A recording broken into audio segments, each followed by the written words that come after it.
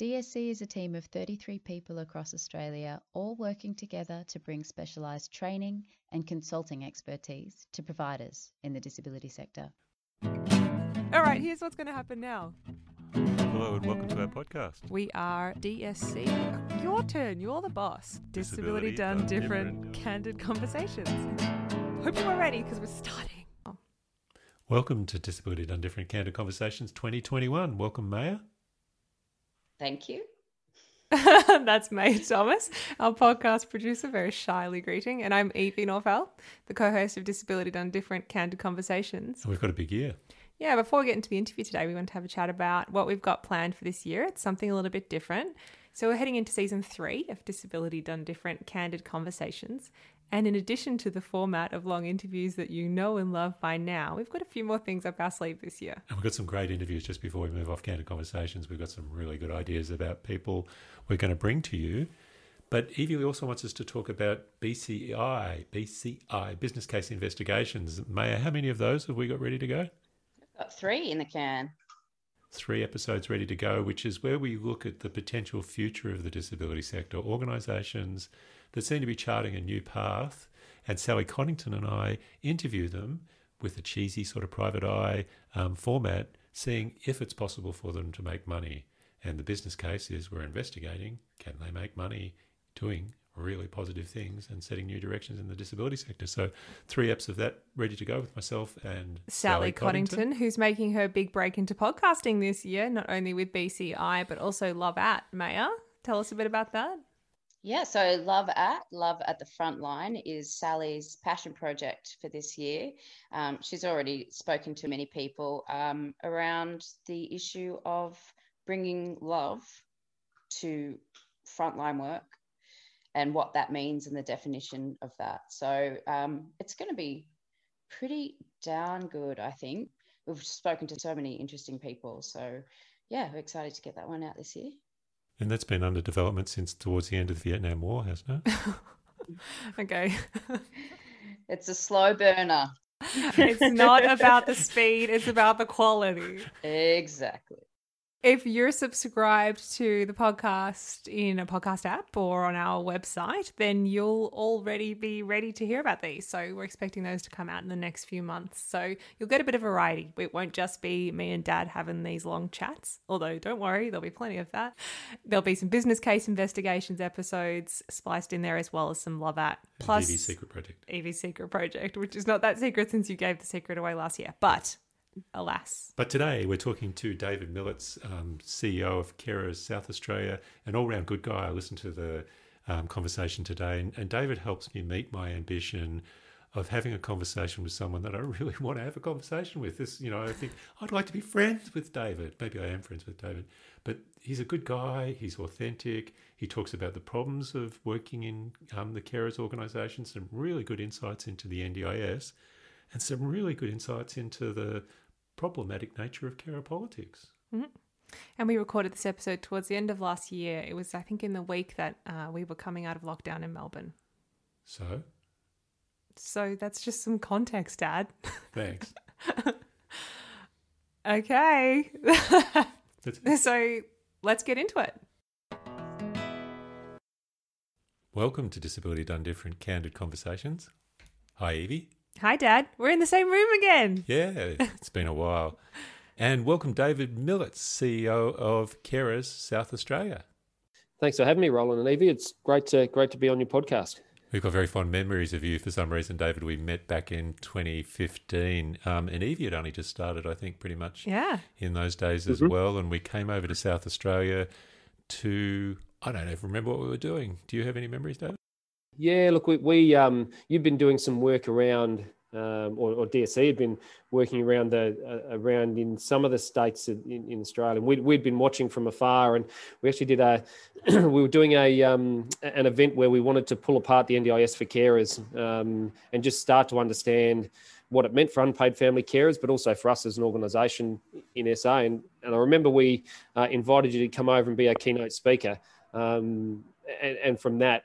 Yeah, we had a really really good connection for the next couple of years, where we tried to, we helped you and coming to SA, and you helped us by giving us lots of knowledge. So it was a really good time. Yeah, we had a lot of time for you, particularly David. You really stood out in the networks we were working in. And at that stage, you were managing community services for Carer South Australia, and we knew you were going on to greater things. I think at one stage we tried to get you to work for us. I do remember that conversation. Yeah. But you ended up being CEO of Carers South Australia, which has been great for them. The question I wanted to ask, amongst other questions in that, is when back in 2015, when we were talking about the NDIS, we had to say to people, well, they don't really give a toss about you carers because the scheme is for participants. And the best example of that was, we don't do respite, which is what the NDIA stupidly announced in its early days, because respite is for carers and our scheme is for participants. And thankfully, over the intervening 5 years, the agencies got a lot smarter and realised that carers and participants are very intertwined. Their interests are very intertwined, and so are the interests of the scheme. But have you seen a significant shift in carers be getting more of a focus from the scheme, or are they still pretty much the outsiders, bolt-ons, poor second cousin? We have seen a slight shift. Look, it's not it hasn't been seismic, and I don't think it's still but pulls out those initial statements that came early on when the scheme was being introduced, that this is going to change the world for unpaid carers, and they're going to be able to go back to work, and they're going to have heaps more time, and there's going to be a lot less stress. I think there's that hasn't. I don't think that's eventuated anywhere near like they thought it was going to. Look, we definitely have small pockets of carers telling us that's the case, and it's been fantastic for them. But there's still, I think there's still a long way to go. We've actually just spoken across the country. And Carers New South Wales led the work on behalf of the National Network of Carer Associations, but we interviewed or surveyed, I think it's just over 7,700 carers across the country, and of that in SA we had the exact number is 2,255 carers in SA answered a whole heap of questions, but there was some really interesting stuff that came out around the NDIS that. Quite good that almost half of carers that we surveyed in South Australia saying the scheme meets the person they're caring for, the person with a disability, meets their needs, which is great, but worryingly that's still only 50% or 51%. Yeah. So it's good, but it's not great. But when we start talking about, other carers asked about their needs and consulted in the process, nearly 50% are saying no. When we're starting to talk about, and it should, look, we've got to be open about it. The scheme isn't for carers, so it shouldn't meet the carers' needs, but they're a big part of what's happening. So, but over, nearly 44% of carers are saying, said that the scheme didn't meet their needs. And knowing carers, that's generally what that means is that meeting the person I'm caring for needs, because carers don't often think about themselves. So, look, there's been movement, and look, some positive movement, but I reckon there's still a long way to go. And carers are saying it's nearly 50% of carers are saying it's not easy to organise and manage or get through into the scheme. So, so some movement, Roland, but there's a bit of. I still think there's a long way to go. I want to jump in on that figure of 50% of people saying that the NDIS is not meeting their needs. That's substantially lower than the satisfaction figures that would be coming out in a publication from the NDIS. I'm not sure exactly what my question is, and without wanting you to speculate on the merit of the data that the NDIS presents, but why do you think there's such a massive discrepancy? You haven't got a small sample size, nearly 3,000 people saying the NDIS is not meeting the needs of the participant they support. Is it a difference of perspective, a difference of sample size? What do you reckon?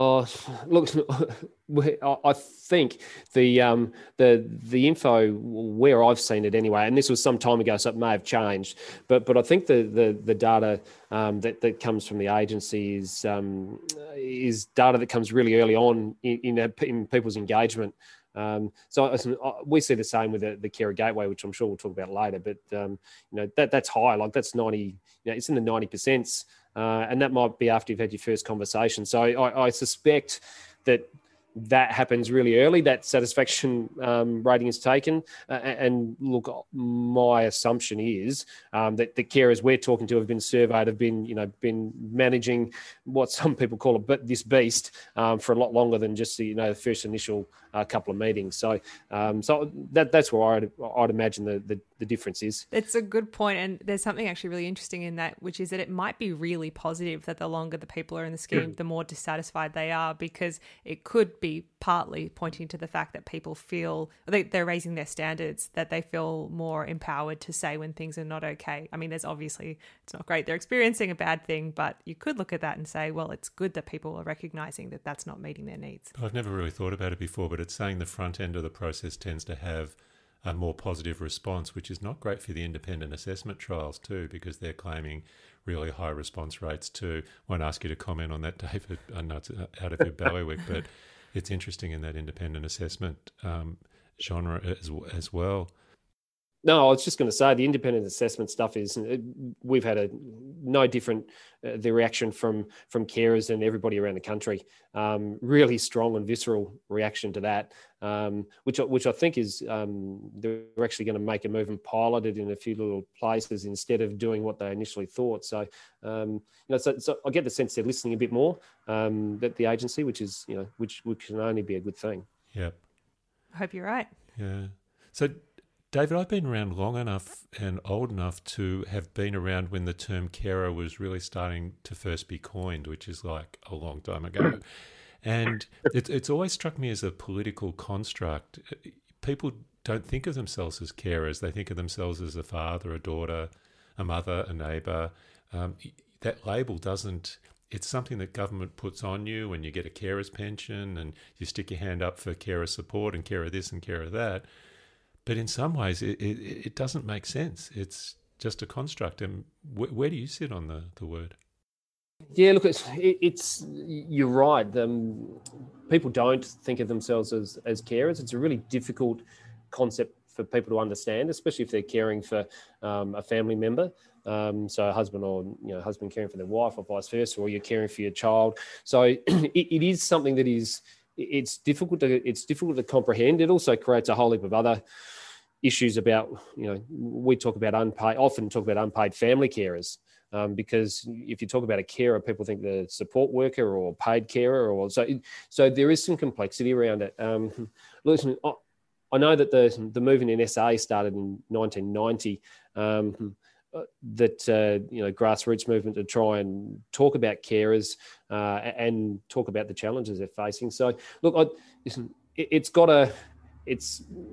wasn't around when it was coined, but look, the language, it does make it difficult for us, because we've got to differentiate between what a carer is, and we spend a lot of time trying to do that. So listen, yeah, I don't have a better example of it. I want to jump in, David, because my memories are flooding back now of when we did meet back in 2015. I think you were driving us around, and I was sitting in the back of the car, or someone was in the back of the car. But anyway, we were having this discussion, and I was talking about my dad, and my dad was Lebanese, and because he was Lebanese, he got, he was part of the Department of Ethnic Affairs when they were talking about stuff that was relevant to him.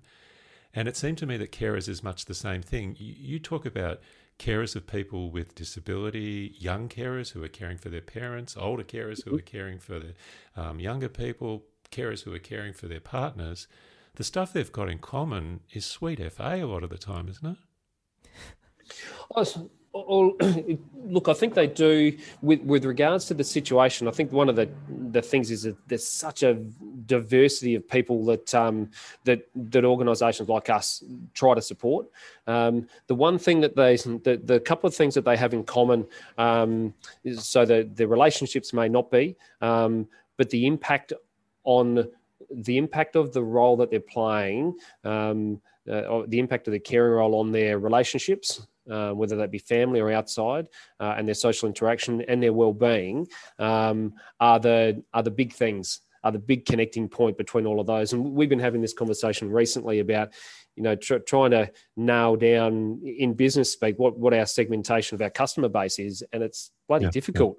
So so that connection, that connection between all those different people, different lives, and whether they be in Aboriginal communities or culturally diverse communities, is really about the stress and strain that the caring role has on them, and that's similar, even though the situations may be very different. What you're talking about is making me think of some of the people I know who have young kids with disability, and thinking about at what point in their child's life will they start to identify, more primarily as a carer as opposed to a mother. And what that's making me wonder is, do you ever hear from people with disability about how that feels to have their parent or sister start to identify more primarily as a carer? Yes, look, we're doing it, and there's plenty of people, and it's not just in people with disability. We'll hear it across all, like frail aged, people with mental illness. That we hear that people hate the term carer. And as in the person who's being cared for, that concept of being cared for, I think, can be quite challenging and can be quite can impact people pretty strongly. So we go so far as to some carers that we provide information to. We've got pretty strict instructions that we don't put any labels on we don't put any labels on envelopes. We don't send stuff to them which openly says that they are carer of the person they're caring for, because if the person being cared for opens that letter up and sees that, they go, you're not caring for me. I don't need that. And so there's some real challenges around that. And I know, and look, I don't have a background in the disability sector, but I know in particular early on, the challenges around where carers were situated within the scheme or recognised in the scheme was a big factor of that. We don't, lots of people involved in that. We don't need carers. We don't recognise that that informal support that people talk about. So this may, and we may choose to cut this bit out, I suspect, at the end, the next bit I'm about to talk about. But when I was involved in care organisations a couple of decades ago, a lot of the response to them was free massages and free spa week, spas and massages and pampering and all that sort of stuff. And it seemed to me, that's wonderful. That's an acknowledgement. That's really important. But fuck, it misses the point. Do you want to respond to that, or should we just cut it out? No. Look, no. I'm happy to respond to that, because I think it goes some way to talking about the government's response and restructuring of the support that carers get from federal funding. So there are things that happen in the past for in federally funded and state funded support services for carers that just don't exist anymore. And some of it is that that's what government would call fluffy, feel good stuff. That's what they want to see is more evidence based, positive things that are actually educating carers and making them move along in their journey of a caring role and equip them better to actually do what they do. So there's really two schools. So that's really interesting. The really interesting thing coming from carers. So that's the way the new model has gone, the Carer Gateway. Carers think totally differently. It's fascinating to listen. So the biggest thing carers talk to us about is getting a break, looking after themselves, which they don't do, feeding that relationship and being so that, whilst we talk about, pamper days, and they used to do fantastic things. What that actually does is or re-energize carers and give them a break and gets them to go back into what carers that we don't talk about like this a lot, but some carers talk about it as a battleground. Like, it's really challenging going back into my caring role. So getting a break and getting a time to focus on me is just brilliant. I'm energized now. Go back into my caring role and put my head down and bum up and get going. So thanks for telling me to pull my head in on that one, David. And I hear what you're saying, and I agree. And I think what I was talking about was when that was all the offer was, the pampering. And now you're saying evidence-based plus. Yeah, and I think it's what we're talking to government now and DSS about is you've now missed that stuff out and what you've got is it's a reasonable evidence-based model, which is great, but you're missing some of the stuff which really gives some benefit, which could complement that really well and could make those other things actually have better impact. My question is, why doesn't the evidence support self-care? Oh, look, it's the one of the things that in the carer space, the data and evidence across that wellbeing space and about impact of services on wellbeing is pretty crap across even internationally. So when government build things, they like it to be evidence-based and they like to have that there. There just wasn't the evidence. Plus, if you're talking about something like a retreat, which is where carers either go on their own or with a group of carers to do some psychoeducational stuff, government consider that a holiday. So it's not a holiday, and we argue, till the cows come home, until I'm blue in the face to say that it's not. But there's no evidence, no formal evidence sitting behind it to tell them it's not. David, I want to look back to our earlier discussion when we were talking about carer as an identity. And for a lot of people, when someone has a significant issue that they're dealing with, that they're trying to avoid the word caring for, or supporting the person in that carer role, and they get that carer label, their world can become pretty small. It's difficult to socialise, it's difficult to get out, it's difficult to be in a bigger world. And that's what you've just been talking about. Sometimes when that carer role ends abruptly, the person dies and their whole world has become very small and their whole world has become identified with caring for that person. It can be very freaking difficult, can't it? It's one of the biggest challenges. I think, everybody in the sector, not everybody, understands the benefit and value of social connection. I mean, you guys have been, managing through that in Victoria recently. Like that social connection is just, one of the biggest determinants for happiness and length of life. A whole range of evidence has been done around that. So when you say, carers are telling us, like in this latest survey, that impact on relationships, like 90% are telling us it's a negative with family, friends, and partners. 90% of those carers are telling it's negative for themselves. So there's very few people that are saying it's positive for them.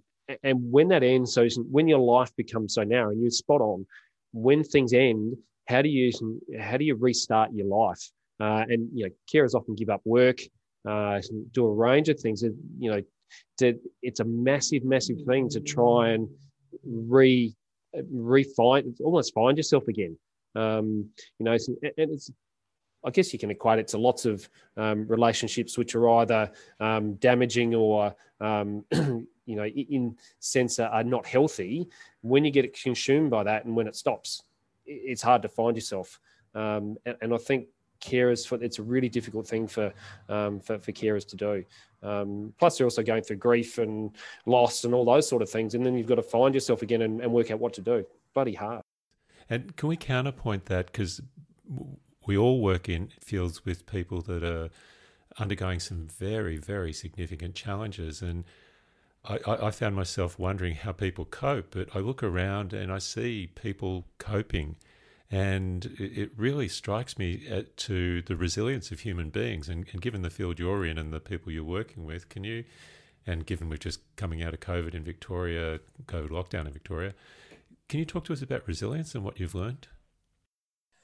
Oh, for some of the conversations I've had with people who are in caring roles, to understand or try and work out how they're still functioning and still going, I find it amazing that the resilience for those people. Sometimes it's love for the person that they're caring for that gets them through, but they sacrifice a hell of a lot. Like ridiculous amounts that they sacrifice to do, and it blows me away about the level of challenge or difficulty that humans can face and still survive. It's phenomenal. It's amazing, and carers, they don't think about themselves, so that's the last that's the last thing in their mind. So that so some people are born for it, like literally have I don't never think about myself. I'm always everyone else first. And those people are, sometimes love caring. But there's plenty that find it a real struggle. So resilience is amazing. And considering the stats we see from what carers tell us, the fact they're still going and still supporting community by what they do is amazing. There have been a lot of changes, haven't there, David, to the national approach to supporting carers since you took up the role only 3 or 4 years ago.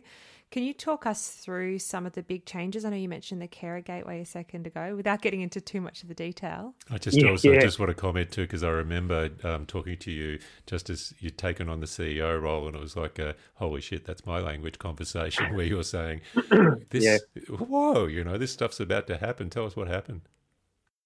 The biggest change I've been involved in, I was, worked in the homelessness sector for 13 years and in youth and families and aged care a little bit. But this was massive. It turned the world on its head. So a 4-year consultation process, co-design process with government, which in itself was, unbelievable. The fact that they took 4 years to do something, that just doesn't happen. So it was a good co-design process.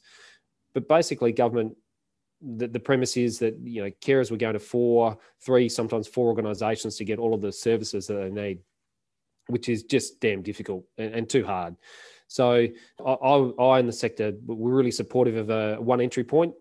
Of course, government called it a gateway, which everything's a gateway at the moment, but that's a different point. There's a disability gateway coming, so they're still not. It's still not out of being FAD status. But they basically, government won't say this, but at the back end they were looking to save some costs, and that's, to be honest, they went from 85 contracts or 86 contracts around the country down to 16. So it was massive. Our organisation's, livelihood was on the line. We're unfortunately 100% government funded. So if we didn't get the grant, we would have been dead. So it was a massive thing. So that's for us as an organisation, but it was massive for carers because they just happened to plan to launch it right on April 6th, which was right in the middle of the first wave of COVID. So it was full on. And how's it gone? Look, I think okay, and I say that with a bit of doubt in my voice because if you'd told me last year that we would have faced sort of as an organisation not existing, we would have had to restructure and 60% of our staff turned over. We had basically a new organisation in January. We're ready to launch a new program in April, and then we had to send everyone home and lock down. And how would we still support carers in that environment? And that we still are supporting carers now and sometimes doing that really well and sometimes not doing that so well. If you'd told me we got to here, I would have just taken it. So look, we're going okay. I think what we're finding is this new model, it's brand new. It's changed a lot. Carers are grieving like hell what they had before and what they don't have now. So we're getting that really loudly and clearly. And we're only 6 months into a model. 2 of those months were a transition period. So 4 months in a COVID environment, and we really truly don't know. It's a demand-driven model as well. So it's we've got a bucket of money in 7 services, and we can use that money how we like. So that's new for government, and new for us. So we're still really early days. A lot of learning to go. And a 5-year contract, I reckon by the 5th year we might start getting a handle on it. So it's been a difficult process, but a very interesting one. As you speak, you remind me of we spoke briefly before about the small world that caring forces upon a person, and then COVID's very much a small world phenomenon. So can you talk a little bit about those two small worlds colliding? Yeah, the fascinating thing is we government reacted, both our state government in SA and the feds reacted pretty well with regards to giving us some flexibility. And so we did lots of phone calls to carers. In fact, I think we did over 4,500 phone calls during a period to check on people's wellbeing because we couldn't go face to face. Really interesting comments that came through were carers saying, "Welcome to my world. I am isolated every day. I my role and what I do keeps me at home. I don't get out much. I can't socialize. I've lost my connections. And they were looking around and hearing everyone else in the community complaining, and, you know, sometimes rightly, but then going, look, now you got a sense of what I do every day. And it's not easy, is it? So that was for me, that was one of the most fascinating comments that came back from carers. So it's fascinating. Been really fascinating about what carers have said. Yeah, it's been interesting to observe in Victoria the different community attitudes towards people with disability or households where there are people with increased vulnerability to COVID. That in the early days, you know, everyone was like, how can I help? Can I go do the supermarket shopping for you? And I remember listening to this podcast where a mother of a child with an immune disorder was saying, you know, it was really nice that everyone was reaching out, but she was kind of like, where the hell were you before? This has always been our life and always been our vulnerability. And it's been interesting over the last 6 months to slowly watch that goodwill kind of erode to get to the point where now you have people at the opposite side going, this lockdown is ridiculous. Why should I have to continue to sacrifice for people who are vulnerable? And it's not a question, but it's just been really interesting to watch that slide happening. Oh, look, I think, and getting bigger than just the what we're talking about, I think what you raise is I've been watching with fascination about people's the split between the what value we put on human life and those aged people who are frail or vulnerable, you know, whether they be young or old, they're vulnerable. What value we put on those people, and when it starts to affect individuals, how quickly it becomes about me and not about the bigger, the greater good. You know, it's echoed in the economic versus health arguments, but really, really interesting to see that come out. Really interesting. So, David, we've only got 2 more questions. One's a big picture NDIS, and one's just a personal one. Yep. What needs to improve for carers in the NDIS? I think, and I can probably equate this to across government systems. So, with state government, like health, mental health, aged care, and the lovely Department of Centrelink, a lot of which sits, you know, Department of Social Services and Department of Health federally. I think it's just a joining up of systems, and we're saying this a bit till I'm blue in the face, and they're listening actually to DSS, in that those at a systemic level, like a higher level, those systems need to be joined up. So identification of a carer within the NDIS or with an aged care assessment or wherever it might be, there needs to be that joined up. Oh, we found you. Have you heard about the supports you can get? It's really quite, you know, I like to think of it far more simplistic. You know, it's just than just handing someone a file information. It's like, oh, have you heard about these services? Because the majority of people won't have heard about what they can get support for as as an unpaid family carer. So I think for me, that's the biggest thing, is about that joining up and that connection of people through systems. And then the other one is just being listened to. So being given some recognition that, yes, we see you as well.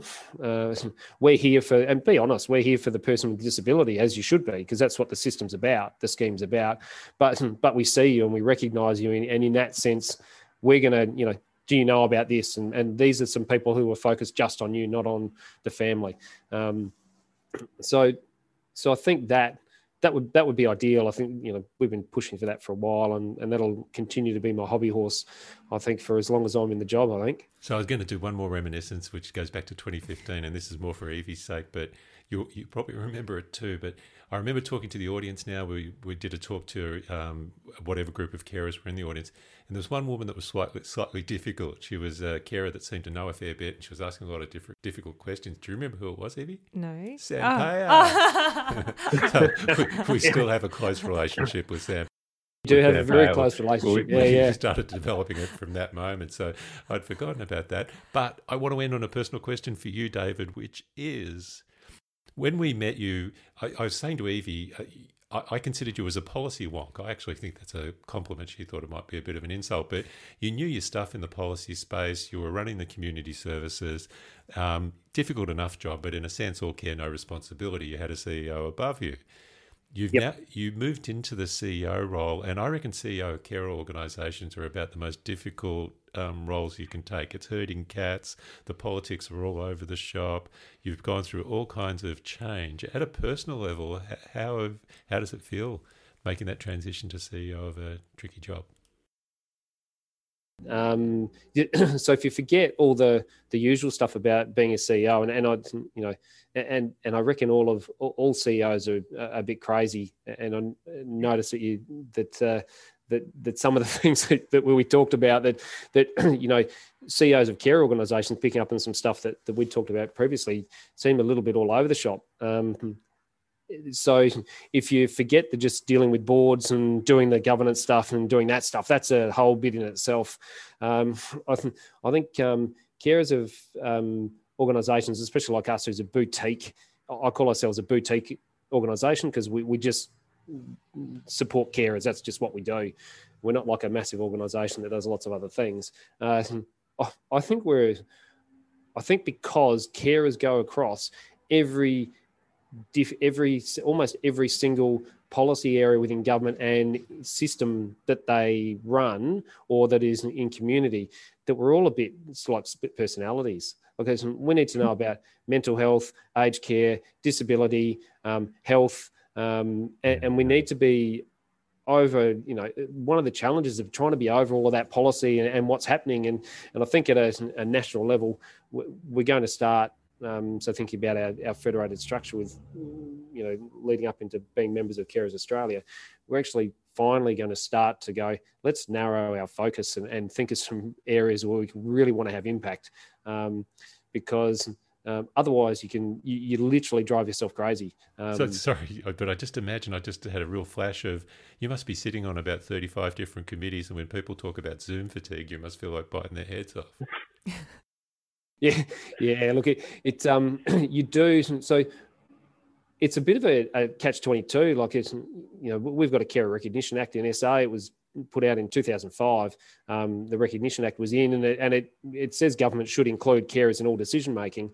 But we've sort of made a bit of a rod for our back because when you ask for that, you get invited to bloody everything, and then you've got to try and work out what's valuable and what's not, and who do you send. So whilst it's a really good thing, that's the biggest challenge, and I think that comes down to service provision as well. So forget about my role, about how our team on the ground support carers.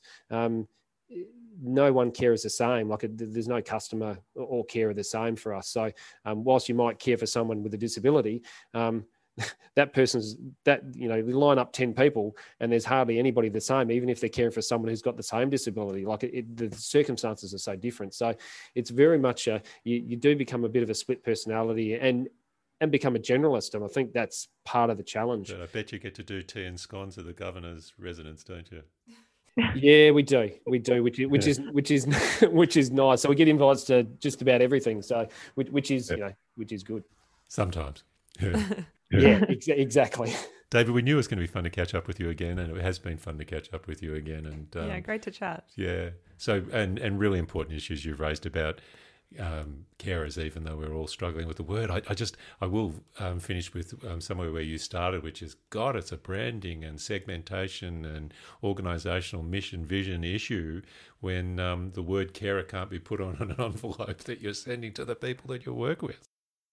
Yeah, look, it's hard, but look, every sector's got its challenges, haven't it? And we do, but I've loved chatting to you. It's always good. I'm listening to your podcast and regularly, so it's great stuff you're doing, and good to see you still going strength to strength from where we were when we first met all those years ago. Yeah. Great. Well, your fans too. So thank you, David. Thanks for having me. Appreciate it. Cool. That was funny of you. It was nice to catch up with David. Yeah, he's such a good guy. Yeah, I always knew it was going to work. He's super authentic, super clued in. He's quite humble too, isn't he? I was a bit nervous about this conversation, to tell you the truth, because I was worried that a conversation that centres the needs of carers could very easily sideline people with disability or put them in a certain light. And I thought he did a good job of... There's a lot of hairy politics around it, that's for sure. Well, I thought he did a good job of representing the complexities of that type of dynamic. Yeah, good one. And you've been listening to... Disability Done Different, Candid Conversations, a podcast by DSC that's produced by Maya Thomas. If you like our podcast, you can subscribe wherever you listen to your podcasts or on our website, teamdsc.com.au. And that's all again. Bye. Sorry, I always lose the end bit.